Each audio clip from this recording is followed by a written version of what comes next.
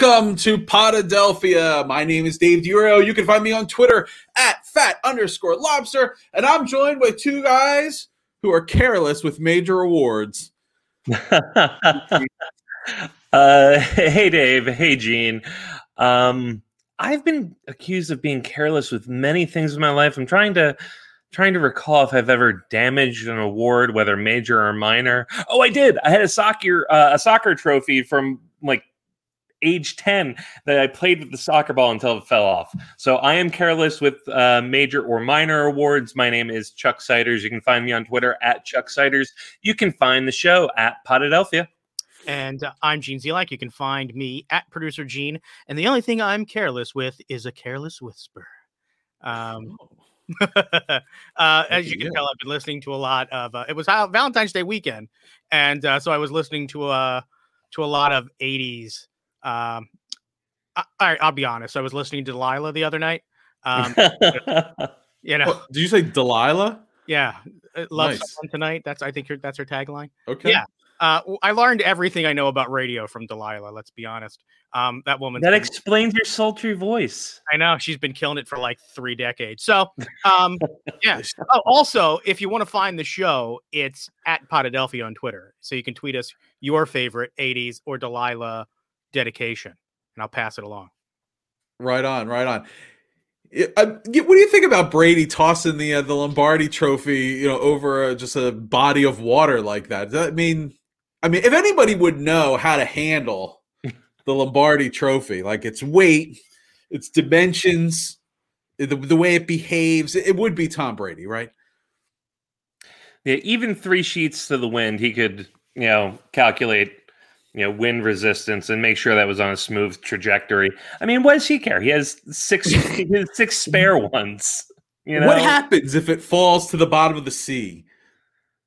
I'm sure one of those knuckleheads in Tampa Bay would have gone down there and got it. Yes. And then it would have been in like Joe Schmo's living room being like, I got the Brady Lombardi right here. You can come and see it. It's a little rusty, but you can come and see it. Chuck, I guess you're the one to ask this. Off the top of your head, what is the worst thing the Stanley Cup has endured? The Stanley Cup has been pooped in. By a human? Yes, by a human, by a baby, probably an adult too. But we can confirm that was someone's baby. I believe that happened actually more than once. Many babies have been baptized in the Stanley Cup. Are you sure you weren't potty trained with the Stanley Cup? I was not. They're, just about 3 years too late. 3-4 years too late. That relegates the Stanley Cup to the status of like a Wawa cup that you find in the back of the car. You're like, oh my God, I got to go so bad. Like, what do I have back here? It's like, Wawa 20-ounce paper cup. It'll have to do. I mean, this was a baby that went in it. And then B, I like, do you poop in a Wawa cup? Because I mean, like, a 20 ounce has got a big enough mouth. I think you can make it work. It's not the mouth, it's the volume I'm concerned about. But back to the Stanley Cup, I believe it ended up at the bottom of a lake. I know it ended up at the bottom of Mario Lemieux's pool, in bed with Sidney Crosby. It's has it been the Studio 54? I think it might have been the Studio 54 as well. So. Yes, there's a lot of DNA on that thing, is what we're saying. I was thinking about the Tom Brady thing, and I can say this as a person who's done some stupid stuff with a lot of shots of Goldschlager in them. The main thing is you have to be happy that he was the person throwing the trophy and not the one trying to catch it, because we know that that's a good point. It's a good point. Bad hands. All right. So enough about Tom Brady. We talked enough about him last week. Let's talk about the Flyers. What is happening? I haven't seen them in a long time. Dude, they've have been undefeated since that Capitals game. Only before that, right? So they got back on the winning streak with the Capitals. And Travis Sanheim is on a winning streak. He has left the COVID restriction list. Currently on it, and we are recording on Tuesday, Mardi Gras, Fat Tuesday, the 16th of February, 2021. This will probably be different when you listen to it. But so far, currently out, Claude Giroux, Braun, Voracek. They list Frost here, but he was injured anyway. I guess he has COVID, and that sucks to be injured and COVID. Oscar Lindblom. Hypothetically, his immune system should be fine now, but that's still scary. Scott Lawton and Travis Konechny. Coming back off the list and hopefully returning to practice tomorrow is Sean Couturier, Phil Myers, and Nick Alblé-Kubel. I think I've been listening to too many school closing lists. I had very much that cadence going for me there. Tina's daycare, 2-hour delay. Yeah. Yeah, so we'll consider Coots, Myers, and NAK a 2-hour delay. So yeah, man. The Flyers got the Rona. And they have a game Thursday that we believe is going to be played, correct, against the Rangers? Yeah, it's all indications are that game will be played unless more names go onto the list. They must feel pretty confident that that's not going to happen. I don't quite know why they're confident that's not going to happen, but hopefully no more names go on that list. And if that's the case, yeah, the Flyers will play the Rangers on Thursday. They will. Now, so any of those guys that you mentioned that are on the COVID list currently, do we expect them to come off for this game, or we expect them to still be on the COVID list? We expect them to still be on the COVID list. AV was saying he was counting them out. I don't know. This is a great opportunity for Cam York. Well, he's not exactly in how we college. wanted him to make how we wanted him to make his debut, I guess. Well, it's not, and he won't be. We don't really need the defenseman. We're just missing Braun, and Derek Pouliot is on the taxi squad now. Maybe Zaid Williams lighting it up. 2 goals. Zaid Wisdom lighting up at the Phantoms with 2 goals. That'd be fun if he came up. He won't be. Right now we have David Kasha and a handful of other people, but we are missing 4 out of our top 9 forwards. So is this cause for like some local firefighter league that's over in Cherry Hill to start holding like an open call? Is it going to be like what was that movie? Invincible style? Will there be like luchador masks and skates trying to attract the attention of AV as every South Jersey meathead tries to? We're tailgating the Flyers tryouts. I'll break out Green Man. We're doing it. Gotta be Orange Man. Man. Yeah, that's right. And Gene, man, you love nothing more than a good hockey story. Like you would do for a good 3 years in Ontario when it's like just the boy coming off the pond onto the rink. You're a sucker for that. I do. I love that shit. We won't be seeing any of that, but the Phantoms game for Friday has been postponed because too many Phantoms are going to be on the Flyers and on the taxi squad. So that's not great, but it's why a they're good there. matchup. It's why they're there. Yeah, it's why they're there, and it's a good matchup. I mean, the Rangers have probably been playing the worst hockey in the division. It's gotten a little better, but they're probably the weakest team in the division. We haven't played them yet. This will be the first time.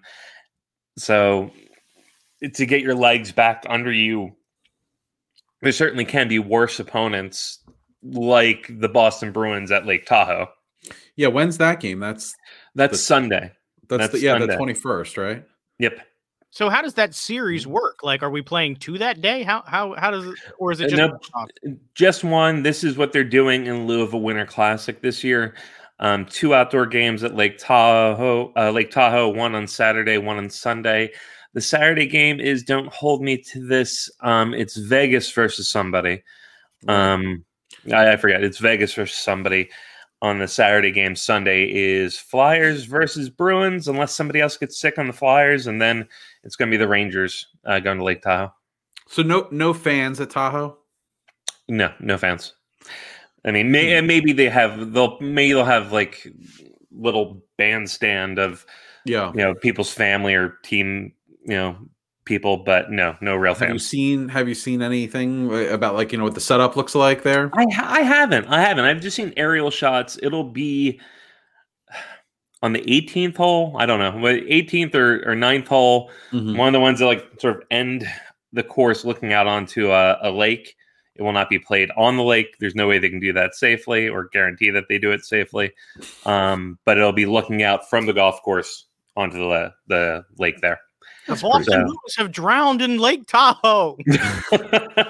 A Gritty will be coming. Gritty will be at Lake Tahoe, so that should be fun. He's going whether it's the Flyers or the Rangers. He's either going to be rooting on the Flyers or tormenting the Rangers. That's a good thought, Gene, because Gritty's official Twitter he didn't mention anything about the Flyers. He said, "I need some me time. I'm taking a vacation.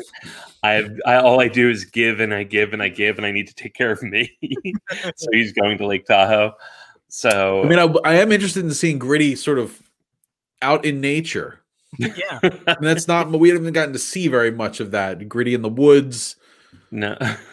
It's natural habitat. I don't know if that's his natural habitat. I thought his natural habitat was like rafters in stadiums. Maybe I'm wrong. Well, no, I think that's where he was born and lived canonically. But yeah, it'll be fun to see. Was Gritty bred in captivity? I don't know. Free Gritty? Well, Gritty's dad, Youppi, is still in control of all of his finances, and that's just a mess. It really is. Oh man, that's like Dustin Diamond's parents. Oh, I didn't. They kept all his money and stuff. He only got like a pittance from his child actor days and stuff. I just don't want to see Gritty fall in that same. Yeah, I don't want to see him fall in that same trap. Okay. Is there anything else we need to talk about the Flyers before we? Here is a question about the NHL, though. I mean, with the Flyers now having missed so many games, how are we supposed to tell where they are in the standings? They're going to be. I mean, that's a lot of math for an idiot like me. Well, thankfully, the NHL has done it for you. On the website, they now list point percentage. The Flyers have a .692 points percentage, and that puts them second in division. They're also second in the division by points. But it's missed there. all this time, they're still second in the division in points. So they're saying of the possible number of points you could have obtained, you're at this percentage of points that you've earned of that. Correct. And then that's how they determine who's in first place in this division. That's what really matters. Currently, it's still listed by points, but throw points out the window. I can't see the NHL making up as many games as they need to in this time frame. So just trust points percentage. And yeah, the Flyers have won 69.2% of their games. Oh yeah, nice. Yeah. But so that's what really matters. I felt morally obligated to make that joke because it's just such a Twitter staple. And I felt like somebody at home would be listening to this and be upset that we missed that opportunity. I wasn't proud of it. I never said we never miss an opportunity. That is true. But no, Flyers are hanging around second. And Gene, like you said, the Flyers have missed a lot of games, but so have the Devils. Consequently, so have the Caps, so have the Rangers. A lot of games have been Buffalo has missed several games. So that I mentioned. The way the setup is if one team's sick, then their opponents obviously don't get to play either. Correct. They played each other, and because they were exposed to each other. See, it sort of works a little bit to the division's favor since you're not sort of crossing into these other divisions. They can sort of continue on with the schedule, and you still have a product to put on every night, even if you've got one division sort of shut down. Well, is a team, the Flyers have been off for so long. Is that an advantage? I don't know. It's for the Flyers. I don't think it's an advantage, especially since they were just finally getting their footing back. So you hate to see, okay, the Flyers are looking like they're finally trending in the right direction. Hey, everybody take a week off. You know, that's injuries though. Well, there are injuries like Couturier getting healthy. That's good. Right. Frost is not coming back anytime soon. That doesn't matter. But Couturier getting more rest is good. Yeah. I don't think it's a big thing in the long run. What I was going to say is, Gene, on your point, they have this division alignment for exactly this reason, to keep them segregated, to keep, you know, disease outbreaks to one division at the very least. And, you know, they do these series now. I forget who it was. I think it involved the Blues. I could be wrong. But just finished a 7-game series out west. So their opponents couldn't play. So they just said, keep going. Wow. So they rescheduled games on the fly to just keep playing, you know, 2 healthy teams to keep playing. And that could happen again. But if, let's say, I wouldn't be down with that at all if that was my team. I would say no. We're taking the rest. That's not our fault that our opponents can't, you know. Yeah, but you might get socially distance or whatever.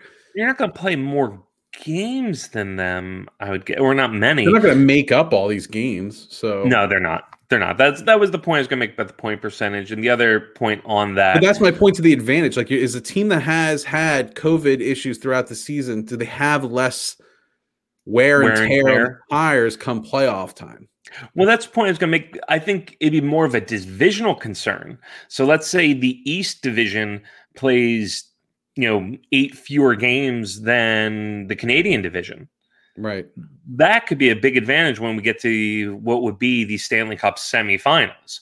That could definitely be a big advantage. So do you think they're going to ensure that everyone in the division plays the same number of games as everyone else in the division? However, they're not going to hold that division beholden to the same number of games as every other division. I think that's plan number 1. And that's just going off of my own logic. And I mean, it makes sense. I think plan number 1 is to try to get the division lined up. And if for some reason that can't happen, then it's just going to be points percentage. But I think just with the current setup, if they can go, you know, all right, the Penguins need 1 more game, Philly needs 3, Devils need 3, Buffalo needs 1. Maybe they might even change up the opponents just to make it work out that you've played the same amount of games. I think that would be the first goal. Second goal would just be points percentage. Yeah. Does anyone know what happens to the TV revenue? Is there any concessions that get made with that? Do teams get less money if they play fewer games that are televised? I don't expect anyone to know. I'm just asking the question because I hadn't thought about it until just now. I don't know, but I know it was something talked about, especially going into the bubble. And with the regular season being canceled so late into that season, you know, it was amended, but we were halfway through March. The NHL only had another month. So these local rights holders were missing out on revenue from these games. So there was the thought that round robin series, and to a lesser extent the play-in series, that was being done for local revenue. But I can't swear to that. I can't even recall if that's how that worked out. But there was talk about that. Let me ask you guys this. The United States of America currently is vaccinating 1.6 million people per day. I know there's a lot of sensitivity around, like, when can I get the vaccine? You know, when am I eligible to get the vaccine? How would you feel if the United States said, look, we're gonna vaccinate all pro athletes right now. So, you know, your games will be on when you want them to be on. The schedule will be fine. You know, you can gamble, whatever. All your bets will be, you know, based on the actual games. On, you know, like all this stuff. You schedule this stuff. You can count on it happening. We're just going to do that just to ease the road for the rest of the way. And think about it this way: we're vaccinating 1.6 million people a day. Pretend you have to wait 1 extra day to get your vaccine. Like, I mean, like, would you sign up for that, or would you think, like, no, wait your turn pro athlete. You can be just like everybody else. I think the optics for the leagues would probably be bad. I think that especially some of the more socially conscious leagues, so not the NFL, I think that they want to, give off a, we're all in this together, we're all united sort of vibe. So I don't know that they would necessarily be able to get the play. And it's what it would come down to is that you're going to have to get the players unions to sort of buy into this. I also think that you're going to find, because you always do when you start to uncover, turn over these rocks, you're going to find that there are some of your favorite athletes that don't necessarily have the same beliefs in vaccination that you do. And I know that you're going to be able to mandate that all these athletes get vaccines, because I think some of these athletes, they may opt out, and that may create sort of a shitstorm, for lack of a better term, that you're not really expecting. Fair point. That is a fair point. I don't think it would realistically happen, just because of what Gene said, and I know the NHL said, "Oh, we're not looking to jump in line." Personally, I'd be fine with it. I'd be fine with it. Not just for my own entertainment, but for the entertainment of the world. I mean, this is comfort food for so many people, and they're plotting on through TV and film production so that people have something to watch. Well, and so again, to make money.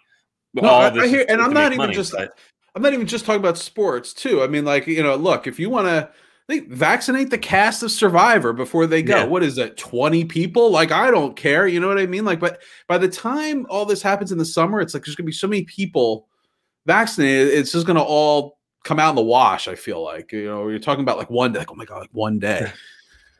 Yeah, I mean, I think the mental health benefits of routine are huge. I can't tell you how happy it made me to find out that they taped the new season of Top Chef. It's not coming around until, I think, April 1st. Right. But there was a show that I was worried that, like, we're not going to get a new season of Top Chef. I really look forward to that in the spring.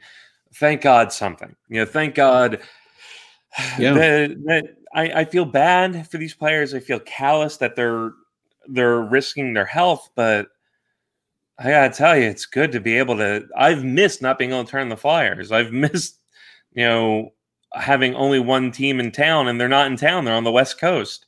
Like, it's just so much comfort to be able to throw on a game when I get home. It just, for my mental health, for the nation's mental health, I say, let's vaccinate the athletes who will not get vaccinated. Sign me up. I'm into it. Keep us talking about stuff. I don't want to talk. I don't have another week where I have to talk about a team that didn't play for a week. Yeah. Yes, exactly. It sucks. You know what else sucks? When one of your all-time legendary players goes on to be a general manager of your rival. Yes, indeed. And we didn't talk about this last week. No, we didn't. Did it happen before we aired last week, or yes, it did. I think it was the day. Yeah, I think probably right before. Or the day before, but yeah, I mean, it was on the agenda. We just didn't get around to it. I mean, how does this make you feel? I'll let Gene lead with that, because this is personal for him with Penguins hatred and Hextall love. Well, yeah, I mean, that's the thing is, I unabashedly and unashamed went to the Hextall, when he had his. I don't think it was a number retirement, but he was, I guess, inducted into the Flyers Hall of Fame. I was at the building, and I sort of was in the crowd, sort of cheering and weeping and sort of celebrating who was probably one of my very first favorite athletes. He sort of embodied everything that made me sort of love Flyers hockey. He had an attitude. He scored goals when he was a goaltender, which, I love when things that I root for do things that are unusual and seem superhuman. Granted, scoring goals as a goaltender against open nets, less superhuman than, like web crawling or flying. But, to my 7 or 8 year old mind, it seemed incredible. and I just have such vivid memories of Hextall like going after players, like taking suspensions. His second tour of duty, coming back and playing, so well in that second time around, and then becoming our general manager and rooting for him to sort of resurrect what was a team that was on the decline. So, I'm sad about the way that the marriage ended between the Flyers and Ron Hextall as a GM. I knew someday he'd get another job. I was always hoping it would be someplace again like LA or San Jose or maybe even one of the Canadian teams.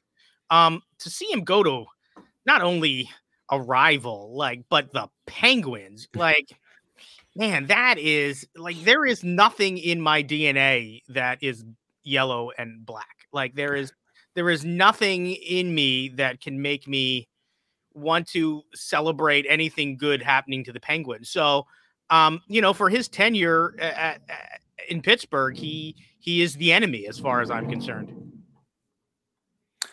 Gene, our foremost rival team hatred expert. Yeah, I think so. I think he owns that.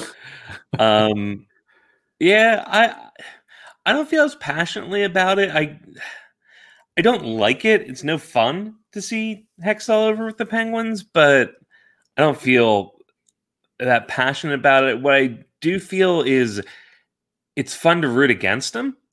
Oh. Yeah, because he left on such a weird, sour note. Yeah. That to go to Pittsburgh, it was when he left the Flyers, or when he was fired from the Flyers, it was I have all these conflicted emotions. He goes to the Penguins. Thank you for unconflicting me.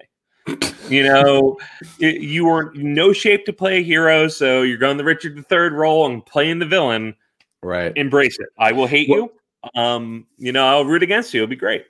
So, obviously we have to compare this to relationships, ex-girlfriends, ex-boyfriends, whatever. Is this more oh yeah, well, good luck with that, Pittsburgh, because let me tell you something. He looks good now, but wait till, the bloom is off the rose and, he's not doing the dishes, and it's, uncomfortable walking around the house at night. Yeah, whatever. I don't even know how to draw that out any further. Walking around the house and you just feel this tension between you. You still love him, but you kind of hate him a bit, and you don't know what to do with that. Stop watching Forged in Fire. Let's watch something legitimate. Stop it.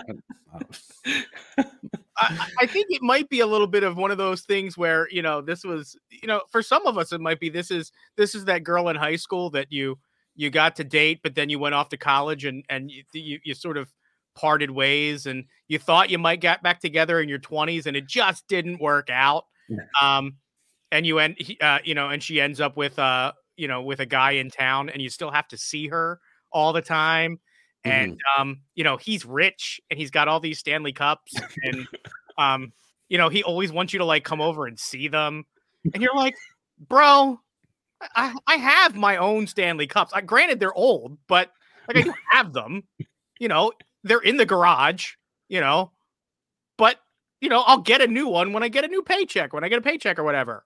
And you ended up with the girl who you met on Tinder and knocked up. So, that's we all make decisions. We all have to live our lives, because that does seem like a Flyers fan move. You think you swipe right just to sort of get through the night, and and maybe I'm exposing too much about my personal life, but oh my god, yeah. So let's get through this night. This segue has gone off the rails, Dave. What were you trying to get to before Gene and I got? Well, before I move on, I just wanted to say, we're looking for a new coach, Ron. What do you got? It's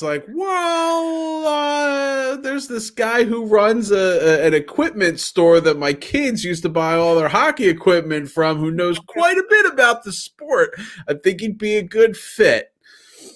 But anyway, I was trying to draw an analogy here for us on this post Valentine's Day episode about people in our, people involved with our sports teams that have broken our heart or betrayed us somehow.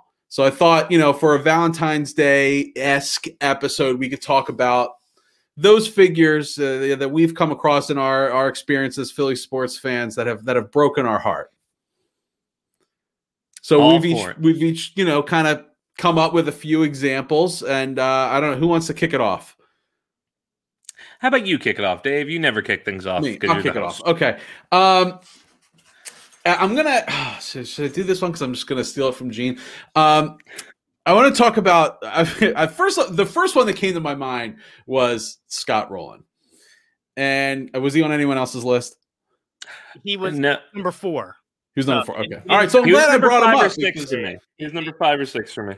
So Scott Rowland was that player after the 93 team that I was finally able to latch on. It's like, we suck at scouting and it's really always terrible. We finally have this homegrown guy that we brought. He wins Rookie of the Year. I don't think I've ever seen a Philly win Rookie of the Year before. He plays that storied position in Philadelphia history of third base. He's won Gold Gloves here. He's been an all-star here.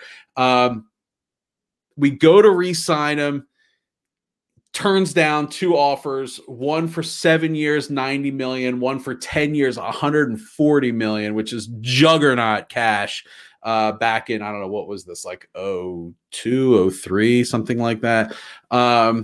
To go to the Cardinals, and then he utters the immortal phrase that Gene has dropped on this show. Baseball heaven. I'm gonna go. I've gone to baseball heaven, baby. And then not only that, obviously the Cardinals had tons of success while he was there. I got to read some article where he was like he'd be willing to come back to the Phillies in 08. We got Pedro Feliz to play the position, but Scott Rowland would have been willing to come back then, where it was kind of like, all right, buddy, take a hike. Like, I knew where your thoughts, where your mind was when it really mattered, when the times were lean. This is through sickness and health, richer and poorer. You were not around. So for that, I felt like Scott Rowland, who was my favorite Philly at that time, really just tore my heart out. Yeah, I completely agree. He was supposed to be like the first of something. He was supposed to be the building block for something great. And I mean, it's not his fault that nothing great was built around him, but it is his fault that he didn't give it more time. So yeah, Scott Rowland was a big love you and now I hate you. Imagine what that team would have been though with Scott Rowland there too. I mean, that would have been like the greatest infield obviously in Philly's history because it was without Pedro Feliz is the greatest infield in Philly's history anyway. So, But that would have been you see where he would have slotted into that lineup too. You know what I mean? I guess you'd be fourth down or something. No, it would have been an interesting thought experiment. Who's next? Let's go to Gene. Gene, who's up for you? Okay, I'm gonna do one of my. This is the one I think maybe one of you guys might steal, but the Eagles team, and I think it was the 03 team that lost to Rondé Barber specifically the last game at the Vet. That was 0102. No. I think it was either I think it was 03. I think it was the 02 season, and it was actually January of 03. The reason I remember this is because it was the day I was a winter graduation from college. So I graduated on a Sunday morning from university.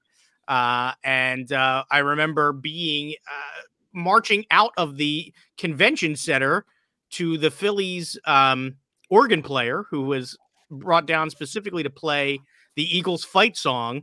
As we marched out, we're green and white, and talk about like getting yourself fired up. You've got your diploma. Your school colors are green and white. You've been discharged into the world as an adult with the Eagles fight song, and then to come home and settle in to watch that game with my pop. Oh man, what a way sort of to go down. There is no reason not to believe had they advanced past that game that they would not have gone on to win the Super Bowl. I absolutely 100%. That was the Raiders Super Bowl, right? Yeah. The Buccaneers went on to beat the Raiders, and to have it happen the way that it did, the idea of the last game at the Vet leading to a world championship would have just the first world championship. It would have been insane. That was a very good Eagles team by all accounts. And like I said, I really do believe that they would have gone on and won the Super Bowl that year. And I just cannot forget that interception. It's called the Barber game or the Tampa Bay game. And you remember all week leading up to it, they just told you how there was no possible way that Tampa Bay could travel and beat anybody in January. It just wasn't possible. Yeah, they never beat a team outdoors below 40 degrees or something. Yeah, it just was not a thing that it would ever happen, which is an asinine statistic. But that's what they kept pumping. I mean, I think in the middle of the game, they were still like, well, the temperature might drop a few more degrees, which will automatically deduct 6 points from Tampa Bay. So the Eagles should be fine. No, but I mean, I think there's not a whole lot more to say to that other than, there was a lot of options for that era of Eagles. That one personally hurt the most. And I think you shoulder anyone with that? Do you shoulder McNabb with that? Andy Reid? I mean, I guess those are really the options. That's really your option. I think that maybe Reid, because I feel like he just didn't have the right game plan. I don't think that he was quite ready for Grudog, for Chucky in that game. It was a bad day. It was a bad day for the Eagles. It's one of those things where you sort of get maybe you were smelling your own headlines. You get caught in a spot. You get beat by a team that just is having a better day. I don't know, man, but that one stung. Yeah, well, Gene, I know I mixed you up a little, or I got mixed up because that was a contender for mine, but I actually picked the year after. Oh, okay. Now, I picked the year after. 03-04 lost to Carolina. Oh yeah, that's the ones where you blame the cornerbacks. Well, that one, I for the only time in my life, and I hope it remains the only time in my life, went back to a bar the next day to apologize for my language. The Eagles lost 14-3. Oh God! I think McNabb was 10 for 22 throwing. I screamed, "Catch the fucking ball!" repeatedly the whole game. And I think what makes it different than the Bucs game was I was getting paranoid leading up to the Bucs series game, leading up to the Bucs game, because they kept saying they have never won, under this temperature. I'm like, well, that's a jinx. That's a horrible jinx. And it wasn't yet the Eagles as this force in the NFC yet.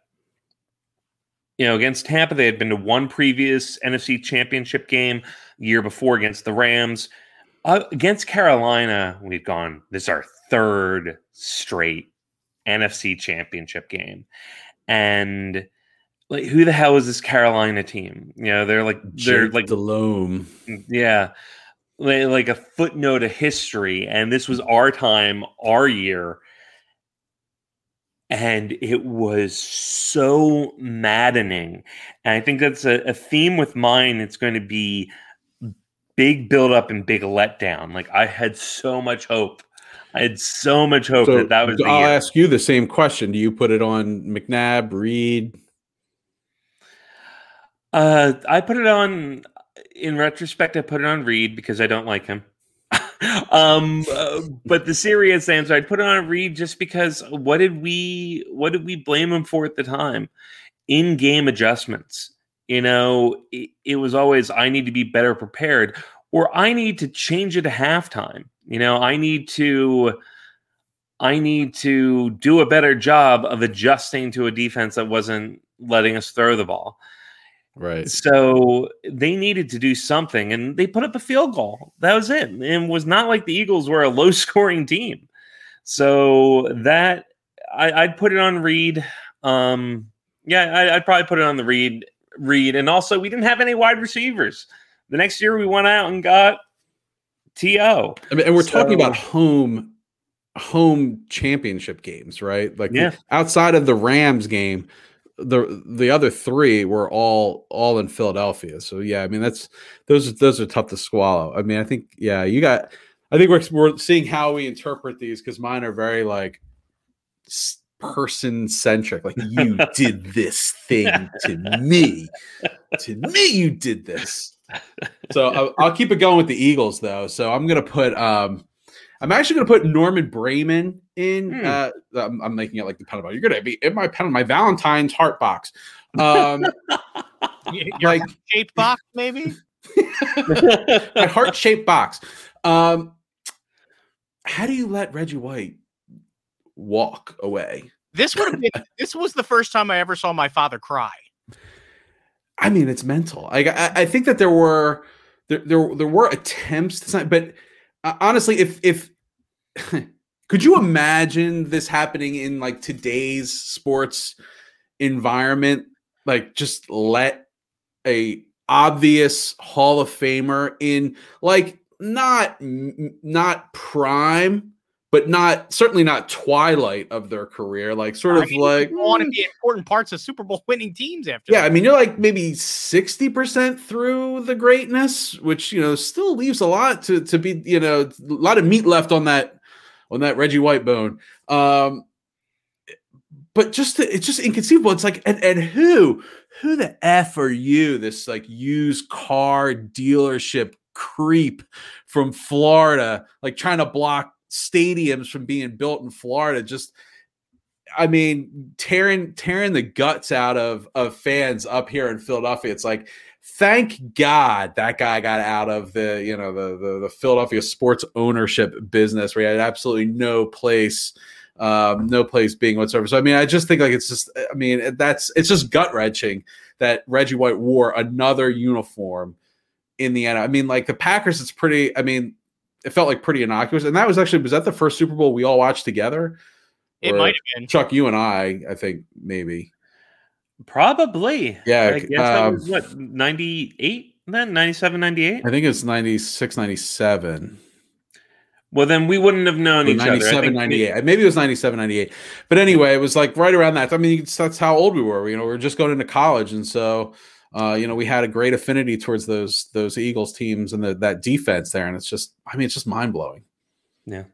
And it was a good call with Brayman there, because, when you first mentioned this, getting your heart broken topic, I thought of a lot of players who left, and Reggie was up there, but Reggie didn't break my heart. I didn't fault him for leaving.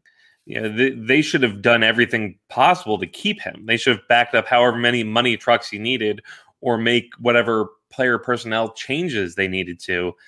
It's not like the Eagles had won anything. It's not like, hey, we got our Super Bowl. You want this? Nah, have a great career. But that was a good call there. I wouldn't have thought to do that, but because Reggie White leaving, and then I think he was on cover of SI the very next season. Him and Favre, like, starting. Well, I know that when he left, he was on the cover, and it was like a paper doll thing. So you like all the jerseys that he, for the teams that he could go to. Right. That was the SI cover that I remember. Yeah. But yeah, terrible. Gene, what do you got? Who else you got? I'm going to put, maybe this is one of those things where I don't think we've put in a particular enemy combatant or an enemy player yet. I'm going to go with the less obvious, more recent Canadian, and I'm going to say Kawhi Leonard. The quadruple doink has quickly become one of those moments in sports I will not watch.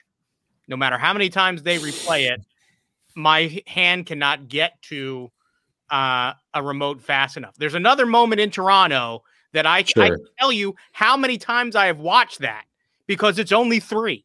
And the one time I had to, because I was in the goddamn Hall of Fame and they had it blasted. So I fear that this is the sort of thing, with Kawhi Leonard being as good of a player that he is, he's not going to go away anytime soon. And that, watching every time I did see that ball sort of bounce around to a certain degree, it felt like it was karmic payment for all of the luck that the Eagles had sort of accrued over their 17 run, as if, somehow that Nick Foles lightning in a bottle. This was sort of like the cork falling into the bottom of that jug of wine finally, and making everything sour. Because honestly, that's another case where, and I know that was not the NBA, that wasn't the Eastern Conference Finals, but you got to think the way that Milwaukee played in that, the Sixers could have sort of made the same run that Toronto did.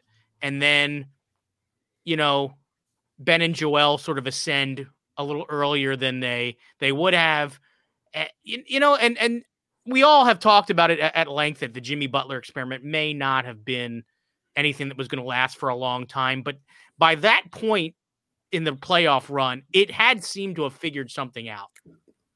They had sort of acquired some sort of momentum, and they took the eventual champions of the NBA to the 7th game last second. So it's a good team. And much like, and I just hate Toronto, as much as I liked being there to visit, I just hate their sports teams because they, quietly seem to find these moments where they can really twist the knife on me. So Kawhi Leonard, you can go in my heart-shaped box.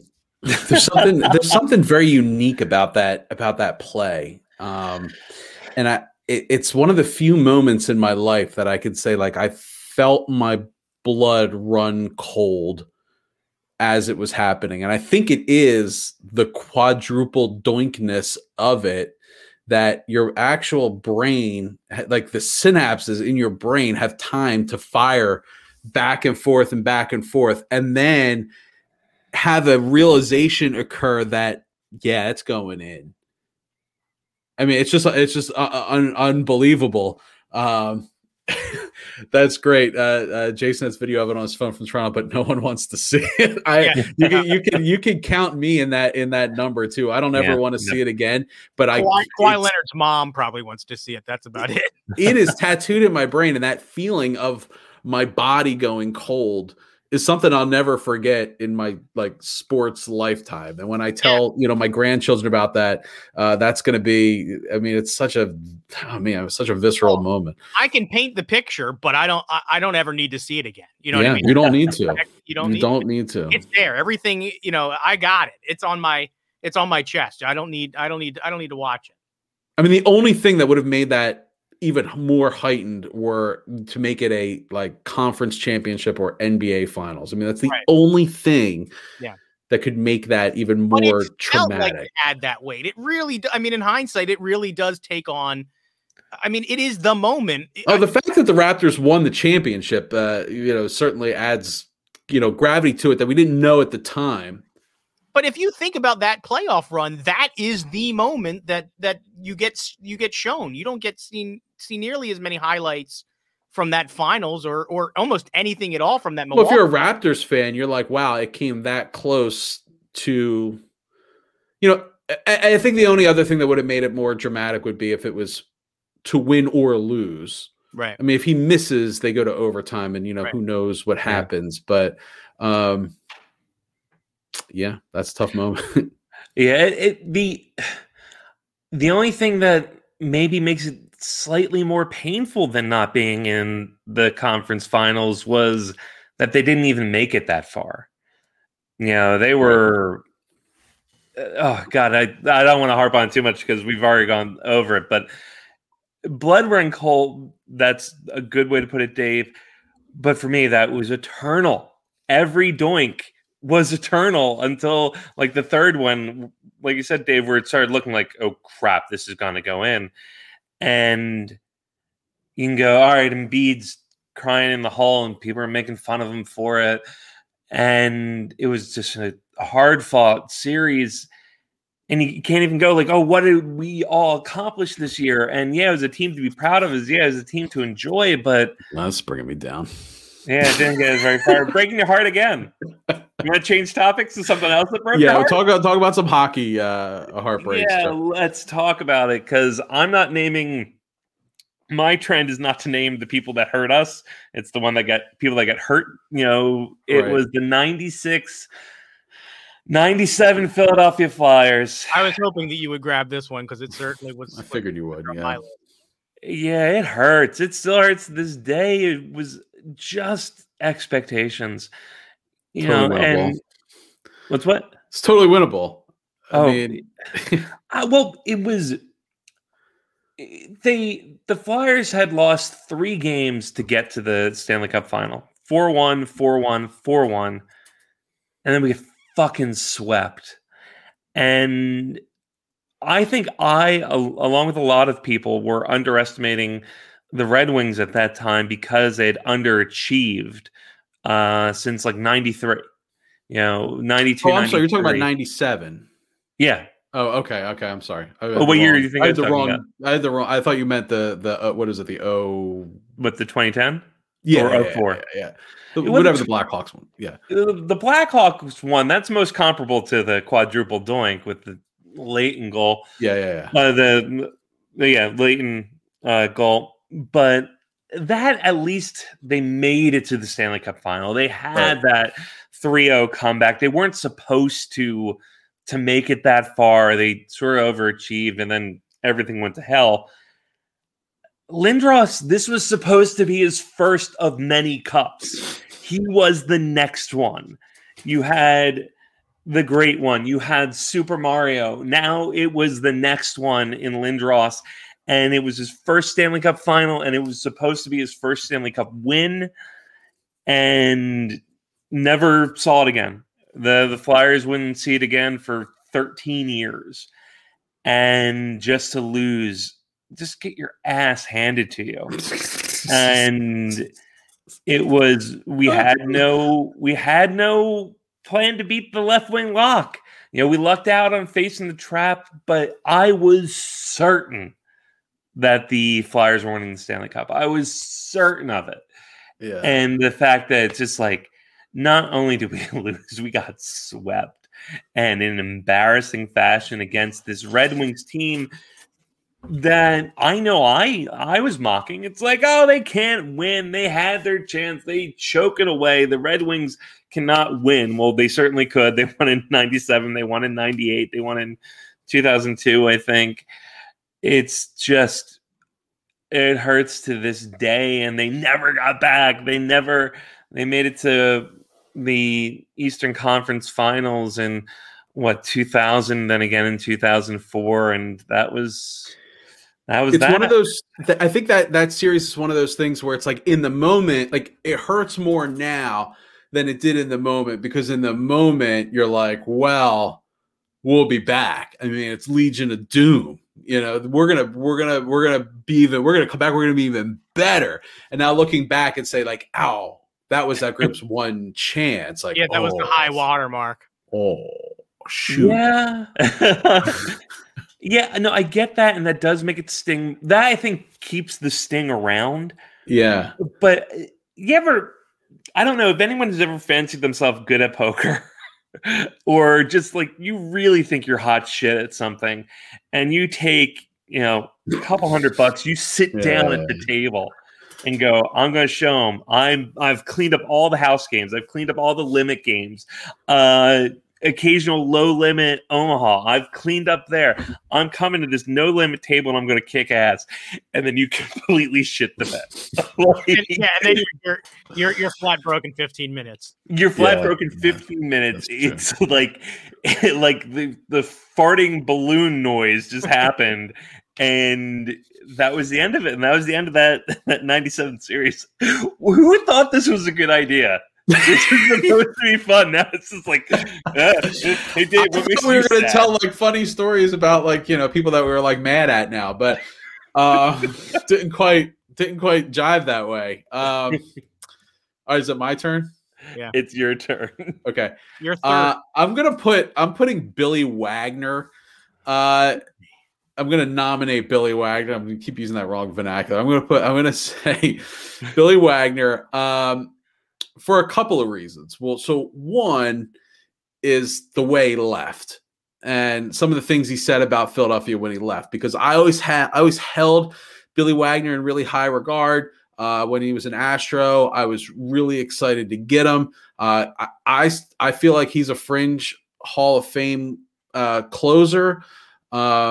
He had some great seasons with the Phillies. And then basically to come out and say, you have to be perfect to play in Philadelphia. You can't give up a run. You have to hit a home run every time you're at bat. He was really sensitive about people wanting him to throw 100 miles an hour, which is, I mean, and I think like later in his life, he has come out and recognized his reaction to Philadelphia and his teammates in Philadelphia as somewhat childish. I know like Pat Burrell supposedly called him a rat, or somebody called him a rat when he left for the Mets, but whatever. But then on top of that was the 05 Phillies, who were racing against the Astros for the wild card. It was relatively new, I guess, then the wild card position in the playoffs. And we have a 3-game series against the Astros, and we get swept.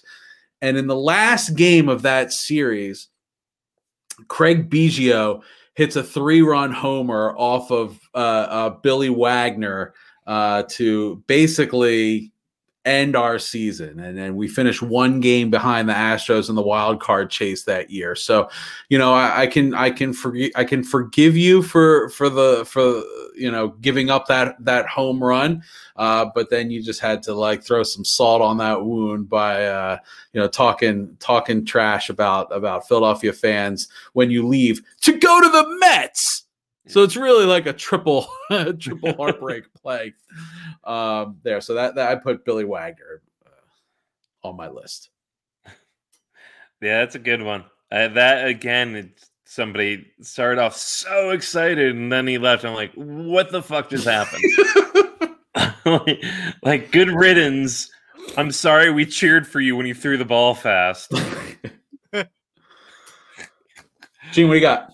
So and I Chuck, I hope that this doesn't snake your last your last one, but I'll go ahead and complete the Canadian circuit, and I will put what is probably, when you talk about Philadelphia heartbreak and you're of our age, the quintessential moment, unless you hate baseball, of our lives.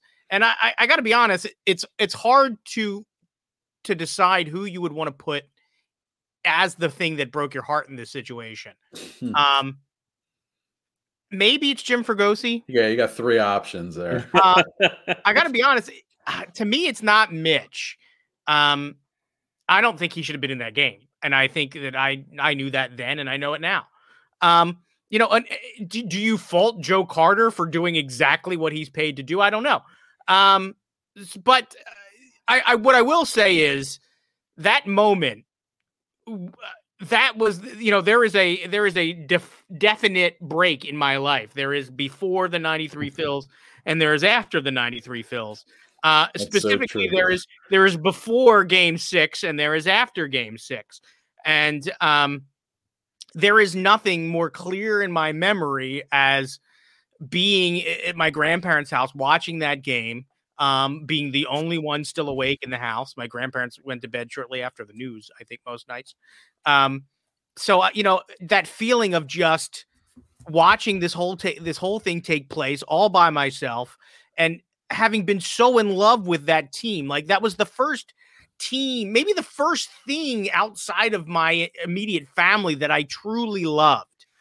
Because I had grown up with such bad baseball. There was no such thing as good baseball in my life up to that point. I was made fun of for wearing Phillies hats when I would go to school. When you would get assigned to Little League, if you got put on the Phillies team, that meant that you were going to clearly be, just by the color that you wore, even though they were the hometown team, you would have to be awful. It was not allowed that a team in my Little League be allowed to wear maroon and be good. so to sort of feel elevated that the Phillies had finally come along and they had produced so many heroes, Dutch Dalton, Lenny Dykstra, all of these guys that you just came to love, and then to just watch that ball go over the wall in Toronto, and just the way that Joe Carter ran the bases. This is, like I've told you, I've seen that moment 3 times since I saw it live when I was 12. 13. I don't need to see it again. I can see everything. The blue of the uniform still makes my stomach turn. We went in a pilgrimage to Sky Dome. I think it was actually still Sky Dome then. To sort of sit in the place where our childhood ended. And I remember, and Jim Fregosi was there. He was managing the Blue Jays at the time. And I remember we were the only ones, but we were booing him when he came off the field. So I just feel like we couldn't have done this list without paying homage or putting into the ether, or putting into our heart-shaped boxes. Maybe the most heartbreaking one of them all. It was Joe Carter hitting a home run to beat the Phillies in Game 6 of the World Series in 1993. It was definitely the only time I've ever cried based on sports. I mean, I wept myself to sleep that night. I don't think I went that far, but I remember just staring up at the ceiling, going like, I think you put it so well, Gene, when you said we were like people before the 93 World Series and people afterwards, because it was the end of innocence. It really was. It was something I'm not going to get into with what I was talking about, but it was for some other contenders. It always felt like we just missed everything. Right. Being the age we were, born in 79 or 80, like you just heard about all these things that just happened. So you kind of always thought it was the next one was coming soon. Yeah, the last championship was the 83 Sixers before 93 World Series. Yeah. There was no such, there was nothing in our consciousness that was a title. That wouldn't come until 08. No, it wouldn't. But it felt like, okay, we've been waiting for a bit now. Now it's time. We didn't feel so like we're never going to win. We didn't feel so cursed, but it just seemed like, okay, now is the time. From a hockey perspective, it was like, I just missed the Broad Street Bullies. I just missed the Miracle on Ice. I just missed the 80 Phillies. I just missed the 76ers. The Eagles' only Super Bowl appearance at that time. And okay, now it was happening. 93 Phils. Everyone was caught up in it that had on Billy Penn, and there it is. Would Corey Matthews have been a Phillies fan if not for the 93 Phillies? No, I don't think so. All right, Chuck, bring us home. That's the celebrity I most resemble, by the way.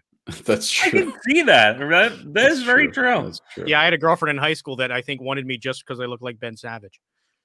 I played that to Look, you got to take what you can get, Exactly. It was way better than Screech, I'll tell you that. Speaking of the dead tonight, that's what we're doing. I'm going to throw out a quick honorable mention. 2 teams, the U.S. women's national hockey team and the U.S. men's national hockey team, the teams that went to Sochi. Kelly Stack hit the freaking post in the empty net, and the women wouldn't win after dominating Canada for 4 years, but they won gold in 2018. That keeps it off the list. I remember watching that game when it happened. Oh, I was at work and was listening to it and watching the IIHF digital updates while that game was going on. And then the men's team that was playing a great Olympic tournament, and then Canada came and Dan Bilesman decided hey, let's throw out everything we've been doing for success and try to win 1-0, and that's pretty much the score that I think the U.S. lost by. So those are honorable or dishonorable mention of American teams that made me sad. But we're going back to a hometown team. We're going back to the Philadelphia Phillies. and the 2011 Philadelphia Phillies. Oh, yeah. It's tough because, you know, it was always, if a team wins the championship, they get at least 5 years to do whatever. But when you're actually in the moment, winning it in 08, going back in 09, okay, 10, we fell a little short by not making it to the World Series, but it was just a little short. 11, this is the best Phillies team we've had of the lot. And it was like you turn your head and we were out of the playoffs. You know, it was that short series to lose it to the Cardinals and baseball heaven. And Anthony freaking Gargano talking about, like, this is the year. It's baseball heaven. You know, you look and you got Doc and you got... It's the team you waged your whole life for. Yeah, team you waged your whole life for. And a long weekend later, and they're out of the playoffs. And that was the one where they lost that game 5-1-0, right? 1-0. With Roy Halladay gave up the first the inning gave up the run in the first inning too. Yeah, and Ryan Howard's Achilles blew up. It not only did it like end it was so much like it in retrospect it became such that game, literally that game 5 sort of became like a microcosm of that whole experience, that whole era of baseball sort of just imploding or exploding like Ryan Howard's ankle. He was never the same. The pitching staff sort of broke apart. They just it's like they just got old before our eyes. It's like suddenly the Cardinals hit them with kryptonite and sucked up all their power, because I think the Cardinals went on and won the World Series that year, and I think again 2 years later. So it was crazy. Yeah, it was like the Challenger, the Hindenburg. It was just going from, we are a perennial contender, we are the Yankees of the National League, we're going to buy whoever we need and whatever, and we'll be back there. And just like that, boom, over, done, window closed, and a lot of misery up until today. So I hope people are at least drinking for Mardi Gras. I hope, like, I feel better now. I feel better now. Yeah, I got it off the chest. I'm ready for Lent. I think I can quit thinking about bad sports moments. I think that's you know what this is the perfect moment for is spring training. And pitchers and catchers report tomorrow if you're watching us. They report today if you're listening to us. So I mean, that's actually all the time we have for today. So we will be back next week where we're going to talk spring training. We're going to talk Odubel Herrera being at camp. We're going to talk Tahoe. We're going to talk Wentz trade, maybe. But here's your weekly reminder. If you haven't done so already, please remember to rate, review, and subscribe to the show on iTunes or wherever you get your podcasts. Also, check us out on social media, Facebook, Twitter, and Instagram. Just search Podadelphia. Be sure to check out and follow the Painted Lines for all your Philly sports coverage. And until next week, have a great day at work, everybody. We are out of here.